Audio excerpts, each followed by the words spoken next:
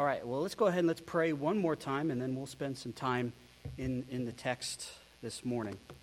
So let's go ahead and let's pray. Dear gracious Heavenly Father, we thank you so much for your Son, Jesus Christ, who's come and died on the cross for our sins, who was buried and rose again on the third day. We thank you for just this opportunity we have to spend in your word, to think about the truth that's found in your word.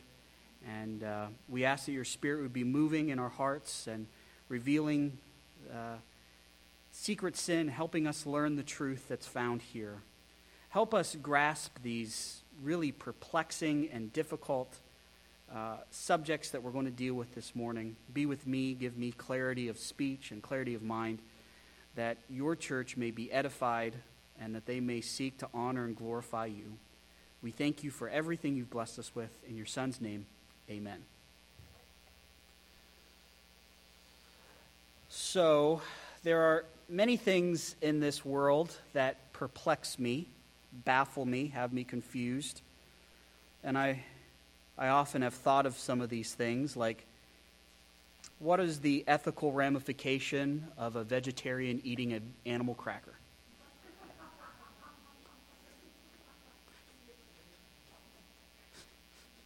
Or this one, why do you drive on a parkway but park in a driveway? Or what about this one? Why does shipments go over land but cargo goes over the sea? Those have often perplexed me and caused me to think. No, I'm joking. There are things in this world, though, that are very perplexing, very confusing. And oftentimes as you read them, you're left with this sense of tension on the inside of saying, I know this is a reality. I know it's true. I see it's true. I just don't know how it is true. I don't know how these things work together. I know that the puzzle pieces all fit. I just don't see how they fit together. This morning, we're going to be discussing some very perplexing things, but specifically the life of a righteous person, the perplexity of what goes into a righteous person's life. And remember, we're in the middle of the section of Proverbs 16 that's dealing with the sovereignty of God, that God is in control. So we're dealing with this complexity of our lives, of us making decisions, making plans, doing things, and then on the other hand, God is sovereign and in control. And this is rather perplexing to all of us. And so we're going to kind of dive in this morning and look at some of these perplexities. In fact, sometimes when we see some of these things work themselves out in life, we are so baffled, and I'm so baffled, that the only thing I can say at the end of it is, well, praise the Lord, because I have no explanation or no real answer of what just happened other than I know it's true because God's word says it. And that's about as far as it goes. So, this morning in Proverbs 16, we're going to be in verses 7 through 9. I want to talk about the perplexity of the righteous life. Verse 7, we're going to look at the perplexing nature of the lifestyle or the path of the righteous. So in verse 7, it's the perplexing path. In verse 8, we're going to see this perplexing purpose. And in verse 9, we're going to see the perplexing planning. But let's look at this perplexing path in verse 7. So Proverbs 16, verse 7, notice what Solomon says here. He says, when a man's ways are pleasing to the Lord, he makes even his enemies to be at peace with him. Now, a couple things that I need to always remind myself when I read the book of Proverbs, and I think it's important for you to have in your mind as well, is this. Remember that Proverbs here is giving us a principle. This is not a promise, meaning if you have a lot of enemies in your life, if you just start walking with the Lord, there then all of a sudden becomes this invisible force field of protection and you no longer have enemies. That's not what this verse is teaching. This verse is teaching the principle that you should live for the Lord, and all things being equal, 9 times out of 10, this is what you will normally see happen. This is not a promise. It's not a condition statement. You do this, then this happens. It's a principle saying normally this happens. So let's just break this part a little bit. It says, when a man's ways are pleasing, and we have to ask the question, what does he mean by a man's ways here? What does he mean by the pathway or the roadway, man's roadway? Well, as we've seen in the book of Proverbs up to this point, every time that the word way is used, every time that the word road is used, it refers to a person's lifestyle, right? It refers to the decisions they make, the way they're walking, the type of principles that they use as they're walking. So it's referring to the totality of their life, their lifestyle, the way that they're making decisions. So think of this. When a man's ways are pleasing, meaning it's favorable, but notice who it's favorable to. It's favorable towards the Lord. So when a man's ways, when his lifestyle is pleasing to the Lord. Now, just as a simple thing, I think we all know this. When we're living our lives and we're living it according to the Scriptures, our primary focus should be to be pleasing to the Lord. It's easy to try to make our lifestyle pleasing to man as well, okay? And there are definitely some beautiful things about living righteously. If you think about the fruit of the Spirit, love, joy, peace, patience, kindness, goodness, gentleness, and self-control, those things are all good things that you would want in a neighbor. And so there's some sense in which that is pleasing to your neighbor. But notice here that the person, their path is specifically pleasing to the Lord because I think that's what the person wants. The person wants their pathway to be pleasing to the Lord. They want at the end of the day for the Lord to say, well done. You did a good job. God is pleased with the things that are done. So these ways are pleasing. I guess the question then would say, well, what does this look like? Because this is Proverbs, and this is a kind of a portrait of a wise person or a righteous person. So what does this look like when a person's life and their lifestyle is pleasing to the Lord? What kind of things should we expect to see there? Well, the Scriptures, and specifically the New Testament, have a lot to say. I would say this, first of all, that this is something that is learned. We learn how to be pleasing to the Lord. I really wish that when we came to know the Lord, we instantly got the download of all things that are pleasing to the Lord and all of our bad, sinful habits and lifestyles and attitudes were all just washed away, and we're now this incredibly righteous person and do nothing wrong from that point on, from the moment we place our faith in Christ. I wish that was the case. Unfortunately, that's not the case. When we're born again, obviously we have the indwelling Holy Spirit. We're a new creature with new desires, new capabilities, but we still have that, what Paul calls the flesh, that sinful element that pushes us towards evil. So we have this war going on inside of us between the Spirit, which wants us to do what God wants us to do, and the flesh, which wants us to do what is evil. And in the midst of this struggle between the Spirit and the flesh, and yielding to the power of the Spirit, and spending time in God's Word and learning, we have to learn how to be pleasing to the Lord. The Bible teaches us, and as we continue on in our life, we still have to continue to learn how to be pleasing. That's the one thing that I thought when I graduated Bible school. I thought, well, I have it made in the shade. I finished Bible school. I know all this stuff. Well, I know a lot of stuff. Well, I thought I knew all the stuff, but I didn't know all the stuff. And then, as the Lord does, as I spent time in His Word, spent time living, I realized how little I know and how much more I need to learn about what's pleasing to Him, right? And we are constantly failing and constantly needing to learn and be taught by God's Word and by the Scriptures on what is pleasing to Him. That's what He does. That's what He does. He's continually teaching us, and we ourselves are continually reforming, becoming more and more like Christ. We also see in this life that's pleasing to the Lord in the New Testament, I'm reminded of that passage in 2 Timothy where Paul says, when somebody becomes a soldier, they don't invest time in civilian affairs. They're only concerned with the one who sent them. in order to please the one that sent them. And so there's a sense in pleasing the Lord that there is going to be sacrifice and giving up of certain things to be pleasing to the Lord. We also know that the Lord is working in us and changing our heart and teaching us and making us more like Jesus so that we want to be more and more pleasing in our life. But the author of Hebrews says some really interesting things. And I just want to point us to Hebrews just quickly here when we think about pleasing God. What does it look like when somebody's pleasing God? And let's just go to Hebrews 11. Let's start here. Hebrews 11.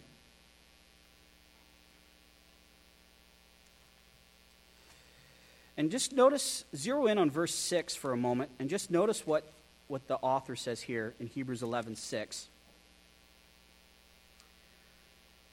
He says, "And without faith it is impossible to please him. For he who comes to God must believe that he is, and that he is the rewarder of those who seek him." So just think of this. Notice that as the author is talking about being pleasing to God, it is impossible to please God if you are not living a life that is continually trusting in him, right? So when I'm learning this life of being pleasing to the Lord, I'm learning how to trust him more, how to be more faithful to him, how to lean on him more. And it's impossible to be pleasing to him if you don't have faith and are not believing in him. The author of Hebrews also says something else very interesting in chapter 13. Notice in verse 16, he says, "And do not neglect doing good and sharing, for such sacrifices God is pleased." So notice here that there's this idea of sacrifice that's involved in doing what's good, and this is what's pleasing to God. As I'm thinking about it, let's do it. Let's go to Colossians. And if we're going to blame anybody, you can blame me. If the roast gets burnt, just say, well, Pastor had to go to Colossians 1 to talk about how we lead a life that's pleasing to the Lord. Colossians 1, notice in verse 10, I think Paul really nicely sums this up as well. By the way, this is Paul's prayer for the church in Colossae. The church in Colossae is at the time of the writing, was very troubled, and they were troubled with a heresy where they were causing the people not to value Christ. Christ was being devalued. And there was a lot of things that they started adding in to their idea of Christ. And so Paul, he wrote this book to combat that heresy that was in Colossae. And as he's writing this introduction, this is really his prayer for that church. And this first part of Colossians, if you're ever stuck on how to pray for somebody, this is a fantastic passage to kind of teach you some of the things that we should be praying for each other about. But just notice the conclusion here in verse 10. He says, "So that you will walk in a manner worthy of the Lord, to please him in all respects." So Paul's desire is for the church of Colossae to walk in a way that is worthy of the Lord, worthy of the calling, and to be pleasing to the Lord. Now, as I've discussed before, and I think it's important, when we think of the concept of grace, this idea of unmerited favor, you understand that God looks at us all with grace, and he sees us, and he looks at us through that lens, and we are pleasing to him not on the basis of what we do, but on the basis of who he is, on the basis of his decision. As a believer, as his child, yes, I am the object of God's grace, but there is this expectation that he has of me to be obedient. And when I'm obedient as a child, God is also pleased. Okay? So there is that grace of unmerited favor. What we're talking about here is the lifestyle of a believer that's obedient, that makes God happy. That God says, that's exactly what I expect of you, okay? So that's what he's talking about. Walking in a way that's worthy of the Lord, that pleases him. And notice that this is in all areas. All areas of one's life should be pleasing to the Lord. And what does that look like, Paul? He says, bearing fruit in every good work and increasing in the knowledge of God, strengthened with all power according to his glorious might for the attaining of all steadfastness and patience, joyously giving thanks to the Father who has qualified us to share in the inheritance of the saints in light. That's what it looks like to lead a life that's pleasing to the Lord. One that is bearing good fruit, that's having good works, one that is increasing in their knowledge of God. They're learning about God more and more. One who is strengthened by God and is continually steadfast in the faith, who is patient, who is joyous, giving thanks. That is what it looks like. That's a snapshot of someone who is pleasing to the Lord. So if we go back to Proverbs 16:7. So it says, when a man's lifestyle is pleasing to the Lord, what we just saw, notice this next tag, it says, he makes even his enemies to be at peace with him. Now, there is a little bit of a debate here in the second part of verse 7, and the debate is over the pronoun. He, his, and him. The question is, the first he, who's the he? Is it the man or is it God? Then when you get to the his enemies, whose enemy is that? Is that God's enemy or is that man's enemy? And then when it says peace with him, once again, who's he talking about? Is he talking about that the enemies will be at peace with the man or at peace with God? Now, as we get to difficult texts like this, because I believe that both interpretations actually kind of do make sense to the context, we have to be very observant, and sometimes we have to say, this is a really difficult thing, and this is what I think from the flow of the text, of what the author's trying to communicate in the context. And it would seem that the first he would refer to God, right? This section from verses 1, well, basically the whole chapter of 16 deals with the sovereignty of God and what God does. And it's talking about and wrestling with human responsibility and the freedom of man with God's sovereignty, right? So man's responsibility and his choices and God's sovereignty. So in dealing with that, it would make sense that verse 7, the first part would be dealing with man and his responsibility, and then the God's sovereign act in the second part of the verse. When it says his enemies, that gets a little dicey, because in one sense, if a person is pleasing with the Lord and identified with the Lord, isn't the enemy of that person ultimately the enemy of the Lord? So that's a little difficult to parse out. So we'll just say enemies for there. And then pleasing will be at peace with him. This seems to be speaking of the man himself. So it seems that when a man's way is pleasing to the Lord, the principle is that he makes even enemies to be at peace with the man. That this is one of the things that God sovereignly does. And this is perplexing. This is rather perplexing to me, that God would so work through the life of his saints in such a way that as they are trying to be obedient to the Lord and honor and glorify God, that God is working in the hearts of other people around them, and through their actions and through their example and through their testimony, people's hearts are being softened.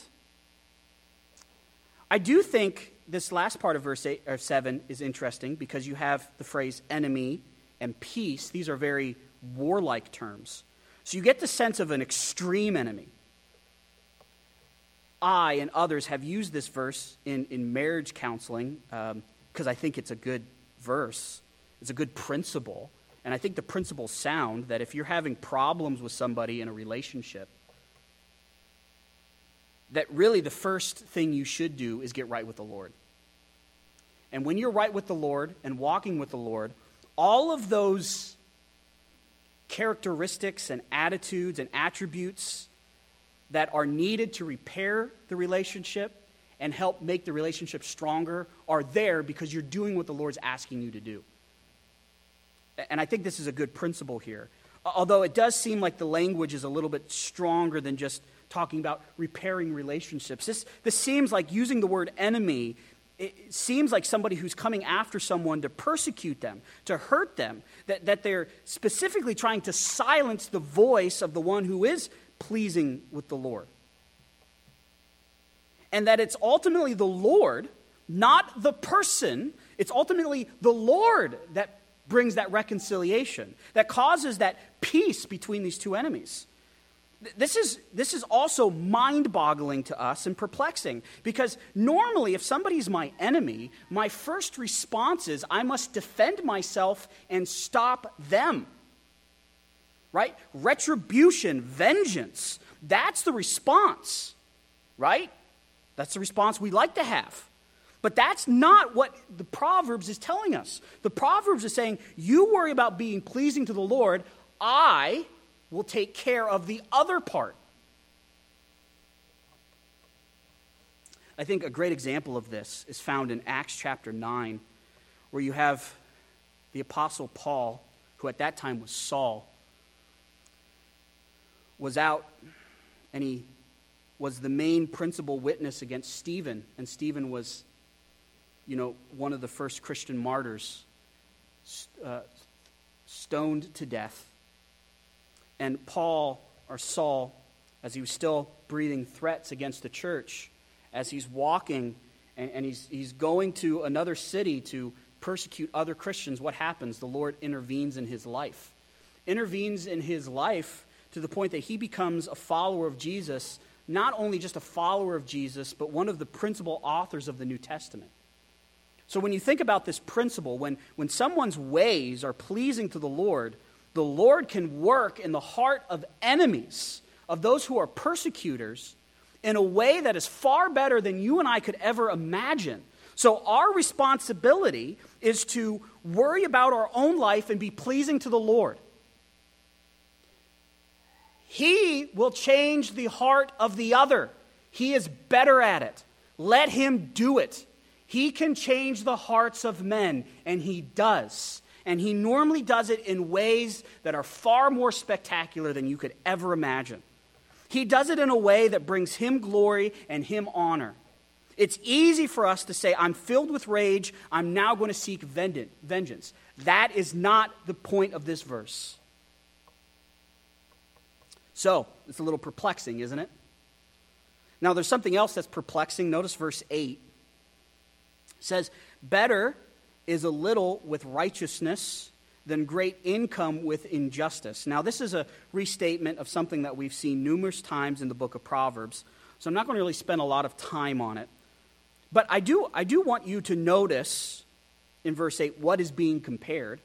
What's being compared is not poverty and income. What's being compared is righteousness and wickedness. And it's saying that righteousness is better even if you have little resources. It is always better to be righteous than it is to be wicked and have income. Do not think that what's being compared here is righteousness and great income. Right? That's not what's being compared. It's righteousness and wickedness. This passage is not saying the ethical ramifications of being poor or the ethical ramifications of being rich. Rather, who you are. Are you one that is seeking the Lord, doing what is right, seeking to know the Lord? That is better.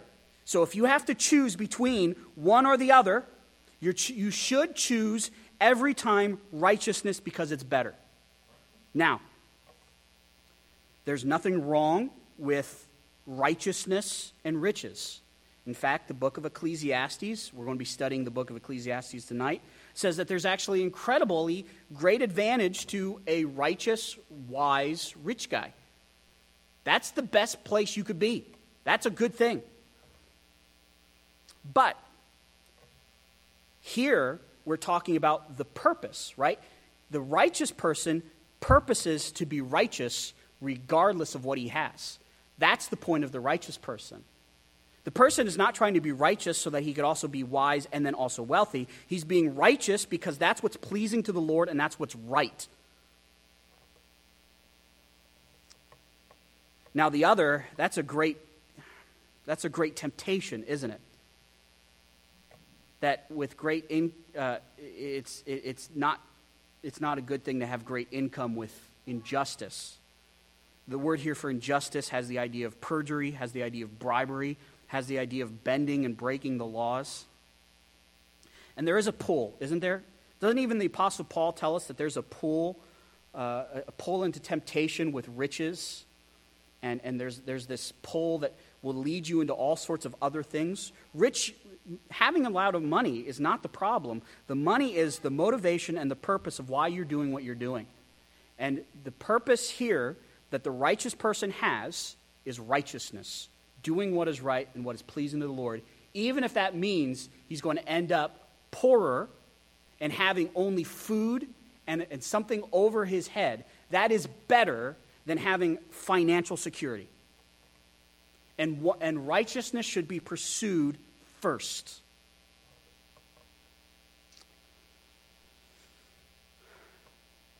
But we've already dealt with this, and so if you wanted to listen to this more, there's other passages in the book of Proverbs, and you can listen to that on our website. But let's go to verse 9, because verse 9 is probably the most perplexing verse here. It says, "The mind of man plans his ways, but the Lord directs his steps." I love this verse. This verse has been so very helpful to me. It is confusing and perplexing and baffling, but so helpful, right? I love how Solomon puts this. So the mind, literally the word here for mind is the word heart, but we shouldn't really get all hung up on whether it should be heart or mind translated here. They're kind of the same thing. So the mind or the heart of a man plans his ways. This means that this is a reality, right? Humans, we plan. A couple weeks ago, we talked about how humans have a real will.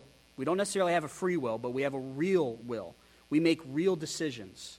We have reasonable self-determination. This is what we do.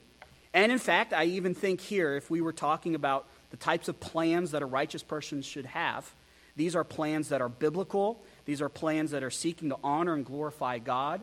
They're wise. They're using intelligence and discernment. I think this is kind of the stuff that God wants us. He wants us to be responsible with what he's given us. He wants us to be good stewards, and he wants us to plan that way. And that's good. It's good to do that. And we should plan our way. We should seek to honor and glorify God with our life. We should make plans that are good as good stewards of what God has given us. Amen. We should definitely do that. What I do find interesting in the Bible, whenever this phrase man plans or the word plans is used, you know that overwhelmingly the time that it's used and it talks about man's plans, it's not a good thing. It's not like, oh, man does all these great stuff. No, overwhelmingly, it's, God created man righteous with Adam and Eve, and man then sought a whole bunch of other bad stuff after that, right? The heart is desperately wicked, and it plans evilness. So be careful. Just because you're a good planner doesn't necessarily mean that your plans are right. We always have to check our plans with the authority, the arbitrator, his word, right? We always have to be walking by the Spirit. And we have plenty of plans. But notice this second part. But the Lord directs his steps. So you can plan, you can move in a direction, but where your foot steps and how it steps, guess who's responsible for that? The Lord.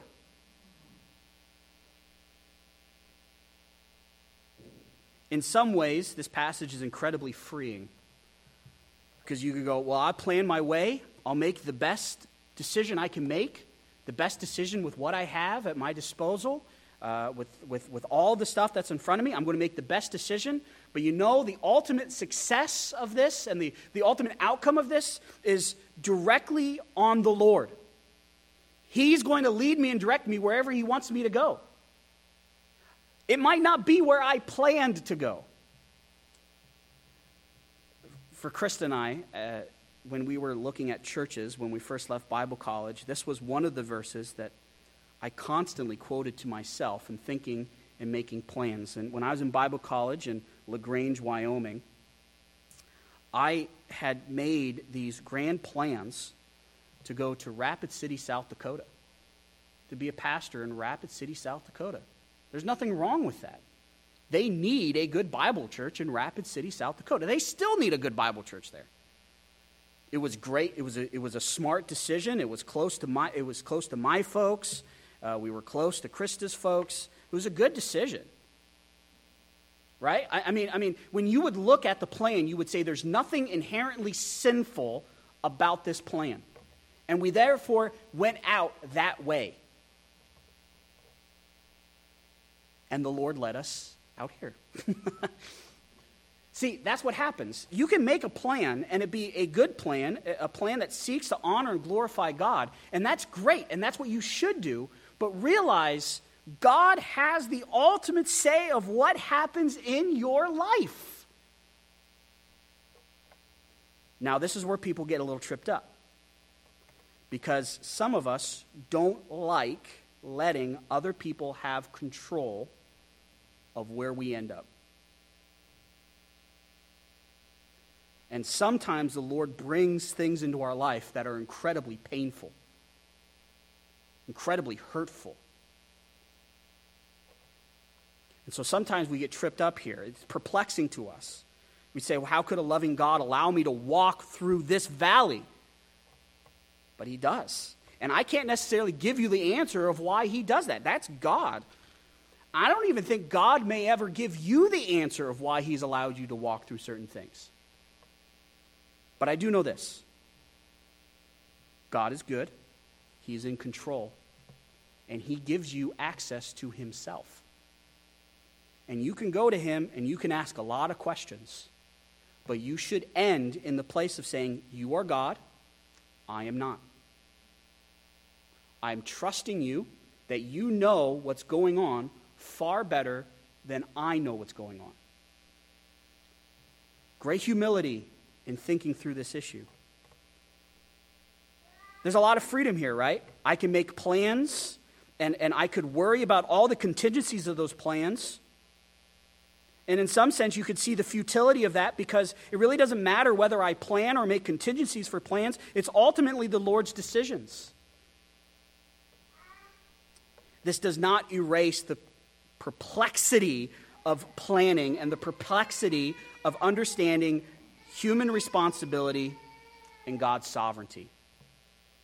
These are difficult subjects, right? The perplexity of my lifestyle and how when I live for the Lord, there's certain urges that I want to do, but the Lord says, don't do what you feel like you should do. Do what I'm asking you to do, and I'll work everything out. There's that perplexity of having little, but being righteous. You would say, well, shouldn't it be that I'm pursuing both? And he says, no, one's far superior than the other. It's better to be righteous. Go after that. This is perplexing, to make plans, to make reasonable plans, biblical plans for us who want to please the Lord, and then saying, all right, Lord, you are in control. I'm going to trust you with this plan. And if you're leading me somewhere else, give me the grace to follow. Give me the faith to follow. That's perplexing. In fact, some people have even called the kingdom of Jesus, right, when thinking of Colossians 1, that we've been transferred into the kingdom of light. They've also referred to this as the upside down kingdom, right? Because there's a lot of times where there are things which seem the opposite of what we think should happen actually happening, right? So the weak are strong. It's better to be repenting. It's better to be humble than to exalt your own power. Right? What does Jesus say? The weak will become strong. The first shall become last. That's kind of backwards from how we understand things. And sometimes there's this tension that grows when we see these things that baffle us. I got to go back to it because it's been the lion's share of my week. I've been reading the book of Ecclesiastes for our class tonight, a survey of the book of Ecclesiastes. Incredible book. Incredible book. I would suggest you go home and read it. In fact, you could tune me out right now and go read it. It's fine. But it starts off, well, let's just go there. Instead of me quoting it, I want to show you. Let's just go to Ecclesiastes 1:1. The words of the preacher, the son of David, king in Jerusalem. So this is Solomon. Vanity of vanities, says the preacher. Vanity of vanities, all is vanity. And that's what he proves. Everything in life is vain. Means nothing. In fact, the word here for vain kind of has the idea of like a mirage. Like it looks like something that has substance, but as you get close to it to try to grasp it, there's actually nothing there. It's like grasping at air. He uses another phrase. It's like chasing the wind, trying to catch the wind. In this book, he says numerous times, God does this so man doesn't understand what's going on. Numerous times he says, wisdom is better than folly, but you're still not going to understand. He leaves you with the sense that everything that's happening in this life means nothing. It's all meaningless. It's all vanity. He points you right to these complexities to which you go, well, then what am I supposed to do? If everything means nothing, then what do I do? And then he gives this conclusion, and I thought this is a great way to help us through these complexities and these perplexities that we've talked about this morning. Let's just go to the last verse of the book of Ecclesiastes, chapter 12. Chapter 12, notice in verse 13, he says this, the conclusion, when all has been heard, is. This is it. Solomon has distilled the entirety of life and human existence. He's distilled it all. He gives you the answer to life.